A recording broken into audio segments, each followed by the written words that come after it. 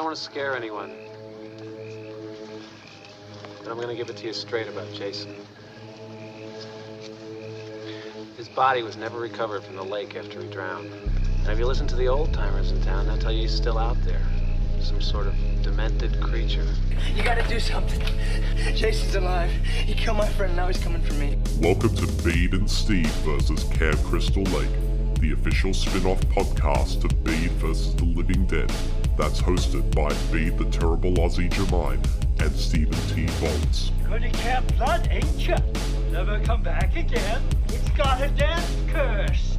This is the podcast where your hosts examine the entire Friday the 13th franchise, along with its fan films, rip-offs, comic books, unproduced screenplays, and so much more. Kill her, Mommy. Kill her. Don't let her get away, Mommy. Don't let her live.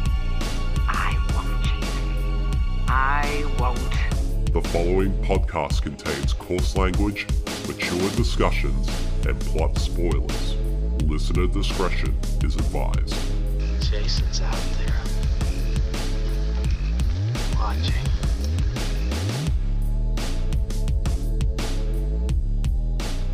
G'day everyone, this is Bede Jermaine, aka The Terrible Aussie, and welcome to this bonus episode of Bede and Steve versus Camp Crystal Lake, the podcast where we dissect the entire Friday the 13th franchise, along with its fan films, rip-offs, comics, unproduced screenplays, and so much more. And with me, as always, is my very awesome co-host, the one, the only, Stephen T. Bolts. Hello, Steve, how are you?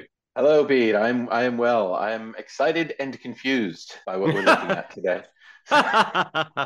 Indeed. Well, so this is our first bonus episode. We'll be releasing in between some of the main episodes. It sort of depends though. Like sometimes we might release a bonus episode after every couple of main episodes, or sometimes even in between two main episodes. But this is kind of where we kind of dissect the different areas of Friday the 13th outside of the main series. I'm loving that we had a plan for bonus episodes and then almost immediately it went out the window. I think that actually follows the story of the main movies pretty well too. Yes, exactly. So for this first bonus episode, we're going to be talking about two foreign rip-offs of Friday the 13th. The 1981 film Srigala, as well as the 1987 film Seven Saal Baad. One from Indonesia, one from India. And I gotta say, I'm very excited to talk about these two films because I'm very curious to see what other countries have done with the least the plot of the first Friday the 13th film. You've been talking about Srigala before we started this, before we came up with the idea for this podcast. You were telling me about Srigala. So that was very exciting to get to. Yeah. I was like, is this really Friday the 13th? Like I could see elements, which was interesting. But as you say, different countries and how they work this story into their own cultures. It was really interesting to see. Oh, definitely. I'm very excited to talk about these two films, so we might as well get straight to it. So we'll talk about the very first film, which of course is the 1981 Indonesian horror film Srigala.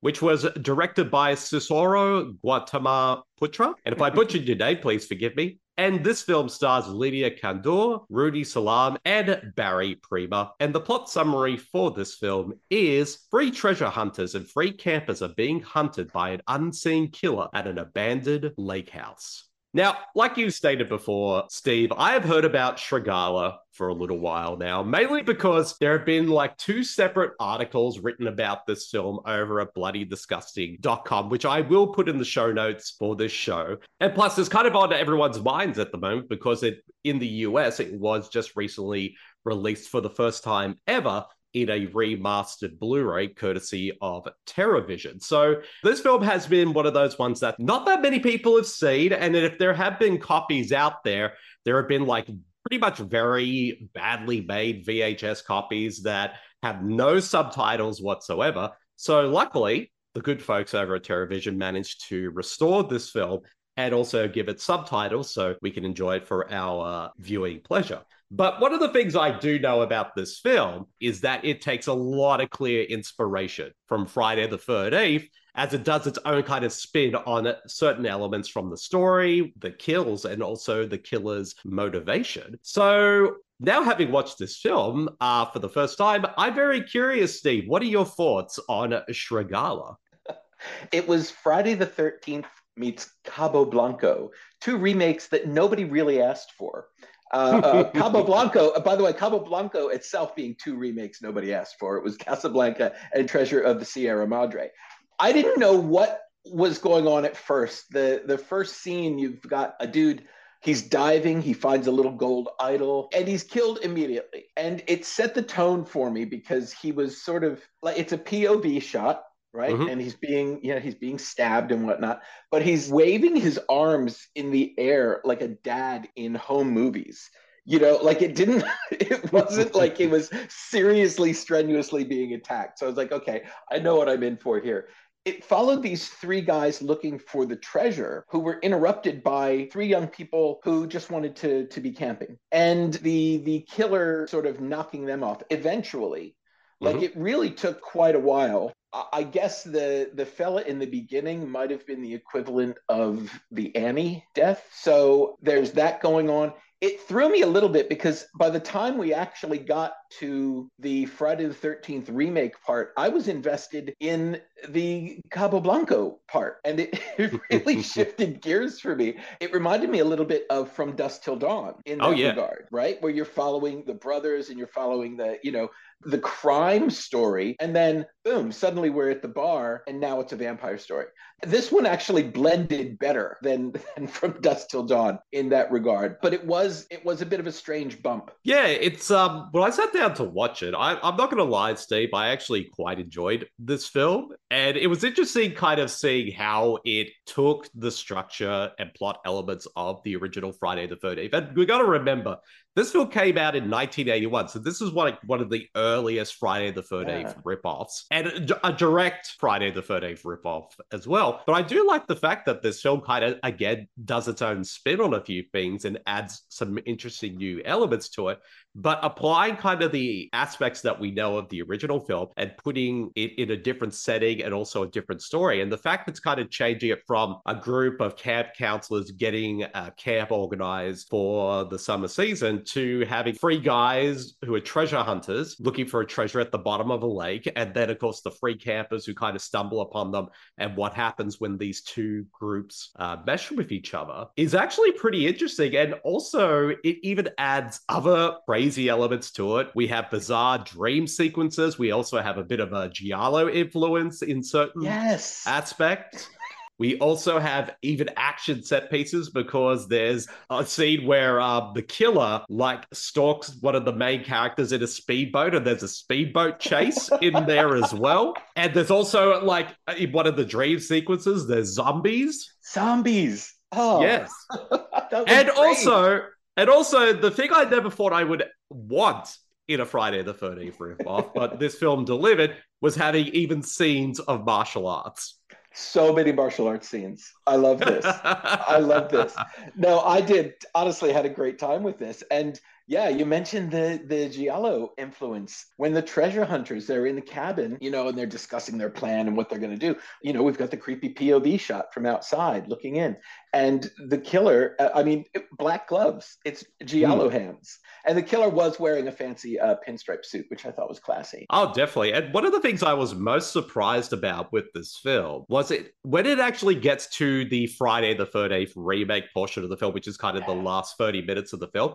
It does actually a good job with creating great atmosphere and a creepy vibe throughout, especially because most of the film is set in that last half, it's set during a storm. So that kind of added so much atmosphere to the film. And the fact that a lot of scenes are really dark, like in terms of when it takes place at night, actually really added to the film. It was around the third act where things just became completely Friday the 13th, like almost shot for shot. Oh, including Brenda getting hooked through the window, and it's literally the same framing and everything. So I thought that was great. But then you've got the little things, like there's no strip Monopoly in this one. There's no strip Monopoly, but there is a chess game. So you see the beats. It's almost like it's filtering in slowly. A character named Miss Hilda shows up in a Jeep, very important. But then when she's explaining what she's doing, that she says, I'm the former tenant of this cabin you're staying in. Her backstory completely different to that of Mrs. Voorhees. Oh, yeah, definitely, because that was another thing I was very curious about, because I knew this version of the film does have its own Pamela Voorhees-esque character, but what I really liked about how they approach this version of the character is changing the backstory and giving her a completely different motivation. Yeah, she felt she was an object. Her husband had all these priceless objects around the house, and she was just another one. She was literally a trophy wife. And she hired someone to kill him, and it turns out it's one of our intrepid treasure hunters. So this guy kills him, and she goes, well, we'll sink his body into the lake with all the treasure, because she didn't care. She didn't want the treasure. So this is the body that they found earlier. The treasure hunters pulled up this crate, they open it up, and there's a guy in there all like rotted and mossy and everything. And then this guy turns out to be her husband, the zombie that we saw earlier. There's no Jason per se in this one. Yeah, definitely. And I think the actress who plays Miss Hilda, who is played by, and I'm probably going to butcher her name, so please forgive me if I do, Mike Wijawa, she does a really good job playing that character and kind of tapping into the madness of what Betsy Palmer did with Mrs. Voorhees as well. She was good. She was good. She was cold. You know? Oh, yeah. You got no sense from her of the loving, protecting mother who's just snapped. This woman was just like, yeah, no, stay away. You don't belong here, and just killing everybody off just because they were trespassers for the most part. And also like making sure that nobody comes and claims that treasure as well. So and also like the characters, even like the treasure hunters are actually pretty likable, and the campers as well were, I thought, quite likable as characters. True. Well, because this is a remake of the first one, everybody was pretty likable in the first one. You know, we didn't have any characters like Shelley. The three kids who came up actually befriended our treasure hunters, which I thought was cool. I thought that was going to be like the main sort of antagonism here. And it wasn't. Like, they just started sort of, I guess the treasure hunters were romancing the young girls, and that's where that led. But yeah, it was an interesting dynamic, I thought. Oh yeah, but it's really kind of the character of Jonah, played by Rudy Salam, who is kind of the only one who's very standoffish towards the campers. So it's his other two cohorts, Tommy, played by Barry Prima, and I believe Kuroko, played by Espaya. They're the ones who kind of like, you know, let's get to know these campers, and they kind of form a really interesting relationship. And even the two guys actually kind of form a romance with the other two girls, Nina and Hesty. And also Pono, who's kind of like the comic relief character, and he was kind of the one who feels left out of the romance because he's interested in both women. And I also like the fact that, like, at a certain point, Nina and Hesty, they just have a fight, and Nina accuses Hesty of being a quote-unquote slut. And then all of a sudden they have a fight, and it's literally a martial arts sequence. Yes. That threw me. That threw me. I wasn't expecting this. That was good. And that's the thing. I love it when a random martial arts sequence just turns up in a movie when you least expect it. So as soon as that happened, I'm like, oh yeah, I'm all in on this movie. Yeah, that was pretty cool. And then, of course, like, it comes back to it at the end. So when we have Nina on the run and being chased by Hilda, like she finally makes her final stand. And of course, it goes into a martial arts sequence as well. Oh, this is what I'm watching her. Hesse gets chucked through the window like Brenda, and then Miss Hilda shows up. She gives her backstory, but then she just runs away. She runs away and there's nothing. And there's fight scenes that sort of copy choreography from the first one a little bit. But I'm wondering, where's all your martial arts training? Like, where did this go? And then there's the payoff. You really could have broken out this martial arts training a lot early on Miss Hilda. But I guess you don't use the hero move until the big battle scene at the end. But that's where it became beat for beat the first Friday the 13th movie. Oh, yeah. Definitely. And it was interesting kind of seeing how it does its own take on some of the death scenes. Like the character Tommy, played by Barry Prima, he kind of has a very similar death to Bill, but of course it's done in its own way, where instead of like him being propped up on a door with a lot of arrows in him, he's just kind of propped up in a tent with a rake just shoved into his neck. Yeah. And there's, of course, the guy hanging upside down from the tree who just sort of drops as she's running through, like Steve in the first one. So, yeah, there were these little beats, these little callbacks. So I understand now. I was wondering why you'd been calling it a ripoff and not a remake. And I totally get it now. But I did get shades of Hell of the Living Dead in the beginning when our treasure hunters are, going through the jungle in a Jeep. And I almost tapped out because Hell of the Living Dead almost broke me. That one almost broke me, but no, I persevered, and this was a lot of fun. Oh yeah, definitely. And I guess one of the last things we could talk about before we wrap our thoughts on the film is, of course, on how it does the very end of the original film. It does do the thing where the character of Nina, after when she has slain Hilda, she goes into a boat, goes out into the middle of the lake, and then, of course, the police come. And I like the fact that we do have a shot of the police calling out to her, but we don't hear their voices, which actually adds to the dreamlike quality of this scene. And then, of course, like the dead body of Hilda's husband comes out of the water, grabs her and drags her under. And then, of course, she wakes up in the hospital. Did it not look like the police were really invested in getting her? Like they were jumping up and down and shouting at her as though they knew something. I felt like there was some imminent danger there that they knew about, which again adds to the weirdness of it because she's just sort of floating along. We know what's going to happen because we've seen everything. That these guys might have some inkling, I thought was interesting, but then completely gaslighting her, telling her no, that never happened. That was just a dream. Definitely. But I guess that could be a wrap on our conversation of Srigala. And if anyone's wondering, Srigala means wolf in English, so that's why. At first I was like, why is it called wolf? But then during the course of the film, during the last half, at certain points, you actually hear the sounds of wolves howling, which actually added to the atmosphere of the film. But yeah, Steve, your final thoughts on Srigala. Should people check out this movie if they're interested? Absolutely. It's well worth watching as a Friday the 13th clone, but also kind of just worth watching on its own because, like I said, I got invested in the treasure hunt storyline, so I was there for that. And then Friday the 13th comes along, and I'm like, leave me alone. I want to, want to follow this guy. I want to follow what's going on here. But yeah, I definitely check it out if you get a chance. Yeah, I have to agree as well. I think this one is definitely worth checking out if you're interested in seeing an Indonesian version of Friday the 13th. And I like the fact that, some of the beats of the original film are definitely there, particularly in the last half, but it manages to fit quite well with the original story that it has before with the treasure hunt, and as well as the new backstory they created for the Hilda character, who is our Mrs. Voorhees in this film. And I think it does a really good job at sort of combining all these elements together to, it is without a doubt a ripoff for sure, but it actually does work on its own as a standalone film. So without a doubt, I'd say it's worth checking out. I had a lot of fun with it. And if you're interested, definitely pick up the TerraVision Blu-ray, which is the one I watched in prep for this film. So yeah, it's definitely worth picking up. It's a lot of fun. If you're a Friday the 13th fan, it's definitely a must. Now we'll move right along to our next Friday the 13th ripoff, which of course is the 1987 Indian horror film 7 Saal Baad. हाँ, 7 साल पहले मैं अपने पति के साथ यहाँ honeymoon मनाने आई थी। हम नाव में सैर कर रहे थे। बचाओ, बचाओ, please, help me, please. God said, help me. Please, बचाओ, बचाओ, help me, please. God said, help me.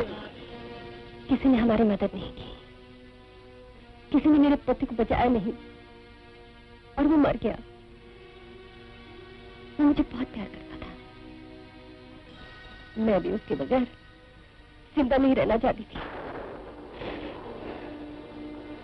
मैं मरने के इरादे से नदी की तरफ जा रही थी कि अचानक मेरे शरीर में मेरे पति की आत्मा प्रवेश कर गई.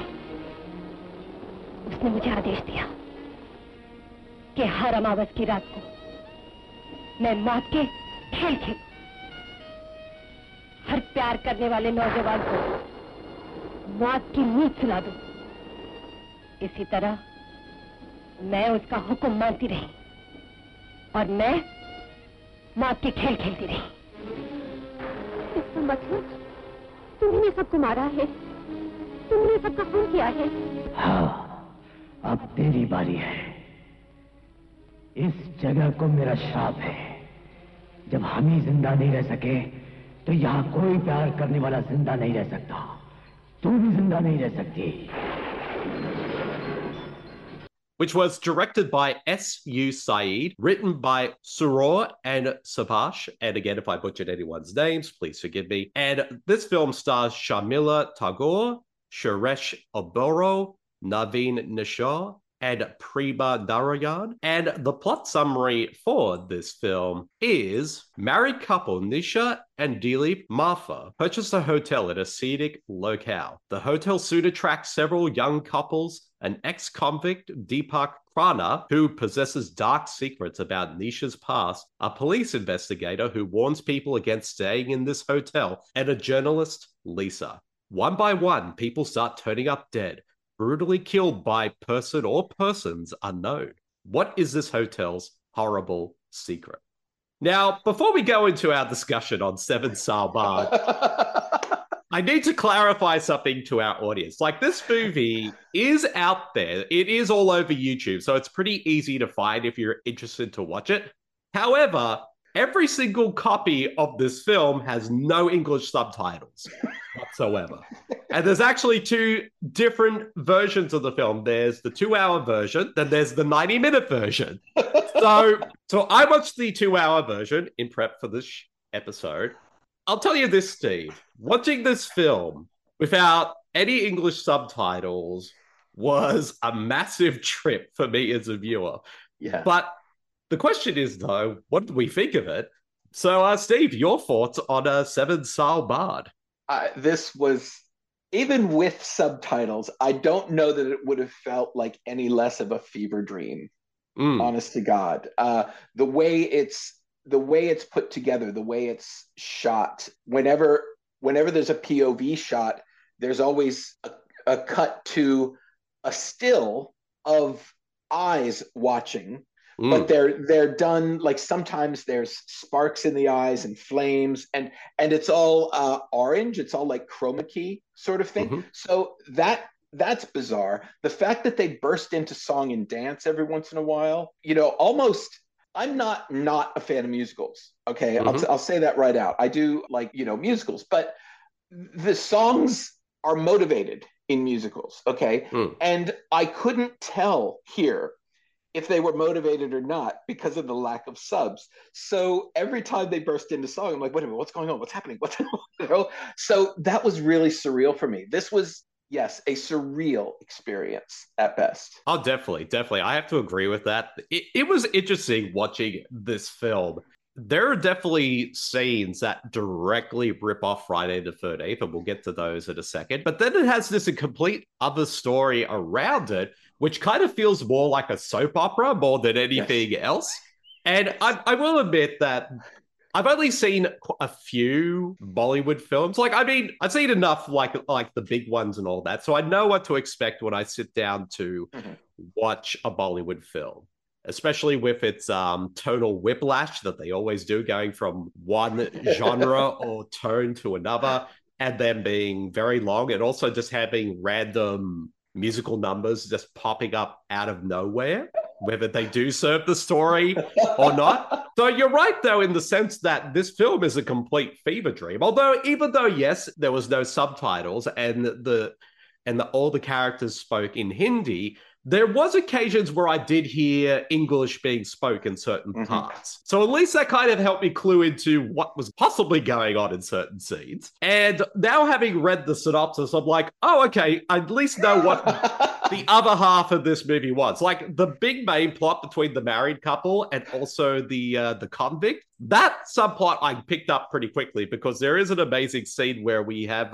the convict, Deepak, and Nisha. They're kind of a couple in the past. And then, of course, she gets attacked. And also, this movie has a martial arts sequence.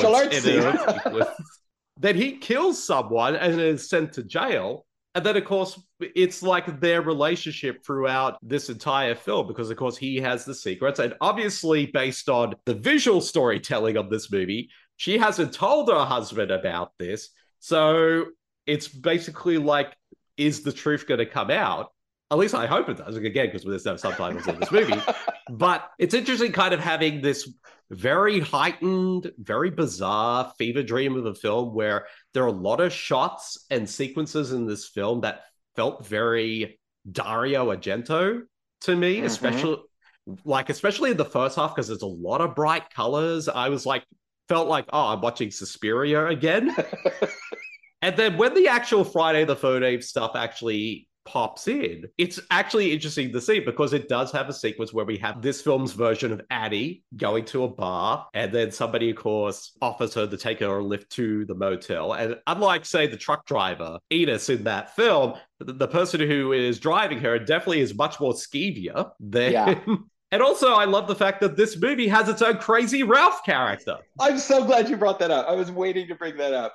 When they go out to, this is one of the English lines. He's got an SUV out there. He's like, climb into my baby.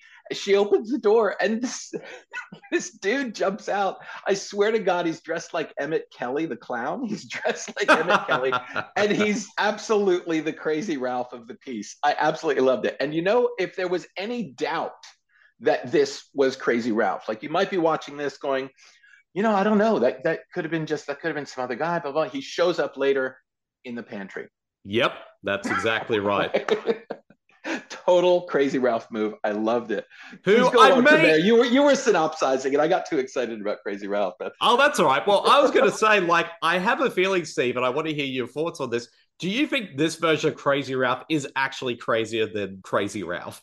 I honestly think he might be. Actually, you know what? I'm thinking this guy wants you to know he's crazy. It's like Catch-22. You know, if you think you're crazy, you're not. This guy actually, he's so dialed it up to 11. I think he has the reputation as Crazy Ralph. So he's like, I'm going to lean into it. He definitely acts a lot crazier than Crazy Ralph. We can give you that. If you look at it, Crazy Ralph was the same character of the piece. The doomsayer saying, look, you're doomed. Don't go there. It's got a death curse. Stay away. And then what happens? Everybody's dead. I don't think he's crazy at all, right? this guy, Emmett Kelly, the Emmett Kelly version of Crazy Ralph was definitely crazy. Yeah, he's more crazy Ralph. Let's just say that. Yeah. But of course, we get a lot of random like musical sequences throughout the film. And I love the fact, and I had a good laugh about this, is that, you know, in the original film, the character of Addie gets killed off within the first 10 to 15 minutes of the film. Right. The Addie in this one doesn't get killed off until an hour into the movie. Right. The dude that gives her a ride apparently makes an indecent proposal of some kind. She gets out and he drives on. And I thought, okay, this is it. This is where she's going to, no, not at all. And also, she gets picked up by another couple.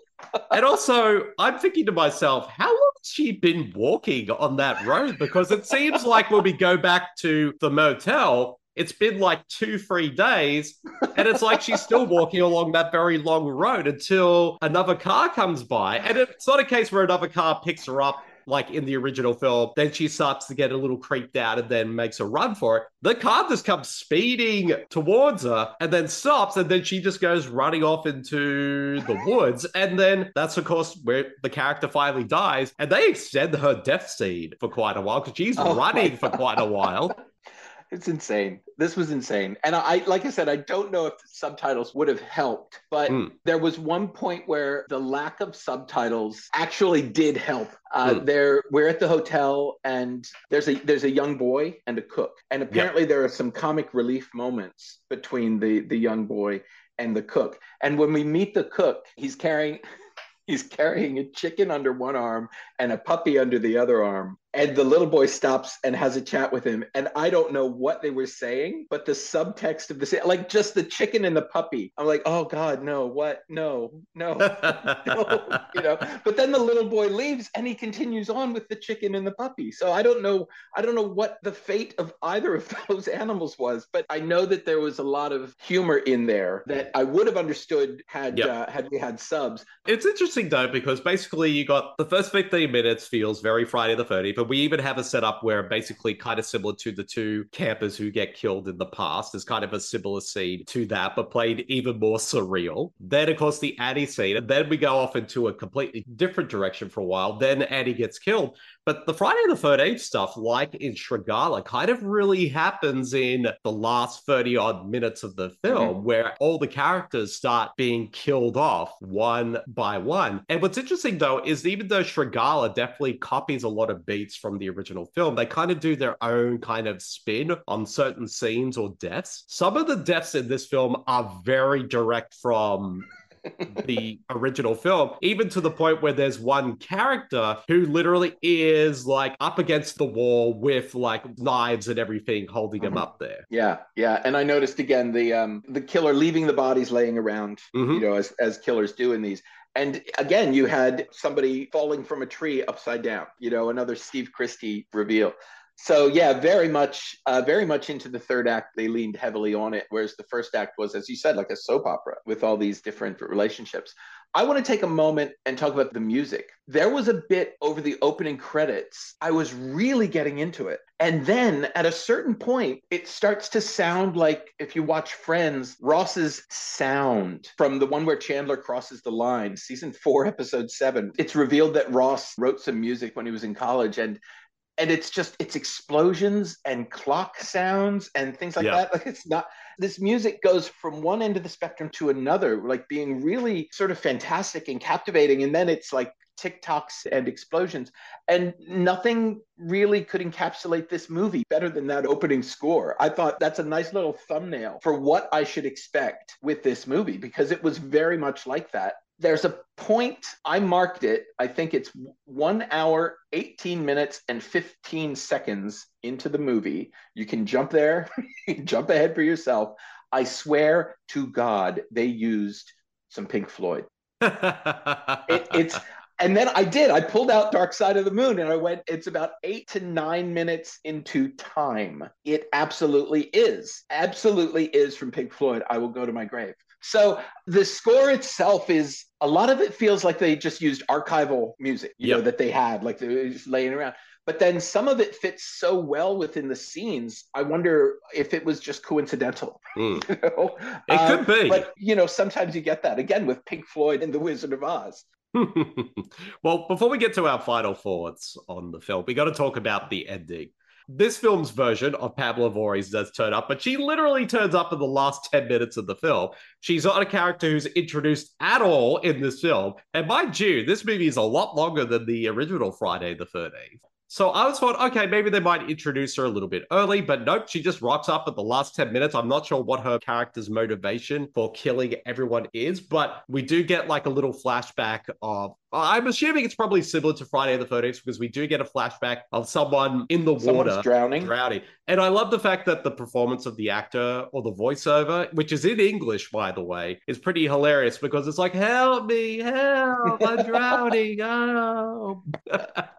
And then, of course, once she goes into, she also does a pretty good job, the actress, going full batshit insane with her performance. She was amazing. She was incredible. Yeah. And they go even more insane with this ending because again, there's I think there was lasers at a certain point, and also like the main character of Nisha pulls out a crucifix at one point to kind of stop her as well. And it kind of goes back and forth between night scenes and day for night scenes. And there's a fight between the two of them that doesn't look choreographed at all in the mud. And like, there's so much batshit insanity happening in this last 10 minutes of the film. And then, of course, it does the thing when Nisha gets into the boat, goes out into the water. And then, of course, the body of whoever drowned in that lake jumps out, grabs her, pulls her under. And, of course, she wakes up in the hospital with the police surrounding her. And I love the fact that the film kind of ends with kind of similar to the original film, which I'm assuming she probably says something along the lines of, oh, he's still there. And then, of course, we get a shot of bubbling water to kind of insinuate that. I think we should watch more movies without subtitles and call it no context theater, and just go for there. Like, we'll have to make up. We don't even read the synopsis and just go into it. It should also be noted that the killer was wearing a Dracula cape. She was. Which is amazing. So, and I wish I knew why, but at the same time, I'm glad I don't. Exactly. And also her eyes kind of like, like they all go shimmery and sparkly. Was she a demon? I don't know. It'd be amazing if she is. Oh God. Fantastic. It should only be watched like at parties, make a drinking game out of it. It was fun, but it was taxing. Yeah, it was, yeah. But we'll get to our final thoughts on the film. So, Steve, your final thoughts on Saal, Baad. This was really an interesting experiment. I don't know if I could recommend this one, at least until we get a version with subs. It might have been more fun with the subs, but then in a way, possibly not. Indeed. I wonder what I would have felt watching it before Srigala as well, like how reversing the order would have worked. But this was interesting, but I can't say I recommend viewing. I can agree with that. I think between these two films, I think Srigala definitely wins out for sure, because I think this film is overall a bit of a mixed bag. There are a lot of things I quite enjoyed about it, but there are some things, like you say, are a bit taxing about it. Like, I think I know all Bollywood films are very long, but I felt like a lot of the time the length kind of was very sluggish, and it could easily have been trimmed by a few minutes. But the fact that there is also a couple of 90-minute versions out there as well, I'm very curious to watch to see what they cut out. But that being said, though, even though I would love to have seen a subtitle version that at least gives me a bit more context with some of the scenes, but the fact that it didn't have subtitles, it actually made this film, like you say, more of a fever dream and such a weird, surreal experience. Like, when it actually does the full soap opera plot, it's like, okay, it's kind of typical and blah, blah, blah. But when it actually does go into Friday the 13th territory, it goes literally insane with it. What is this hotel's horrible secret? We still don't know. Exactly. And I love the fact that every time we have shots of the motel, it's literally a model. I know. I love that. I love that. The use of models and even still photos sometimes. It reminded me of watching the original Dark Shadows, where for the establishing shots, they just used like a postcard or something. Yes. You know? So that was a lot of fun. I had flashbacks to Collinwood. But yeah, I mean, I would say this film probably will work better if you watch it with a group of friends for a bad movie night or a Bollywood movie night, depending on which you prefer. So I guess in that way, it's definitely best to watch it that way. But on its own, yeah, it can be a bit sluggish in terms of as a watch-alone viewing. But yeah, I guess that could be a wrap on this bonus episode of Bede and Steve versus Camp Crystal Lake. And thank you, Steve, once again for being an awesome co-host as per usual. And thank you, Bede. And Steve, where can people find you on the internet this week? Oh, all the usual haunts. I'm on Insta, Stephen T. Bolts, and over at Letterboxd to see what I've been watching. I am Fulci Rama. Nice. And if people want to find me personally, they can find me on my Twitter page at twitter.com/BedeJamine. You can also find me on Blue Sky under Bede Jamine. You can also find me on Letterboxd under Bede Jamine, and you can find all my work and all the other podcasts I co-host with Super Marcy over at the Super Network. And in terms of Bede and Steve versus the Living Dead out there on social media, you can find everything of the show on the social feeds for Bede versus the Living Dead via twitter.com/BedeVSTLD, on Blue Sky under Bede VSTLD, or on Facebook when you type in Bede versus the Living Dead. And of course, you can listen to this show on all podcast streamers everywhere via the Bede versus the Living Dead podcast feed.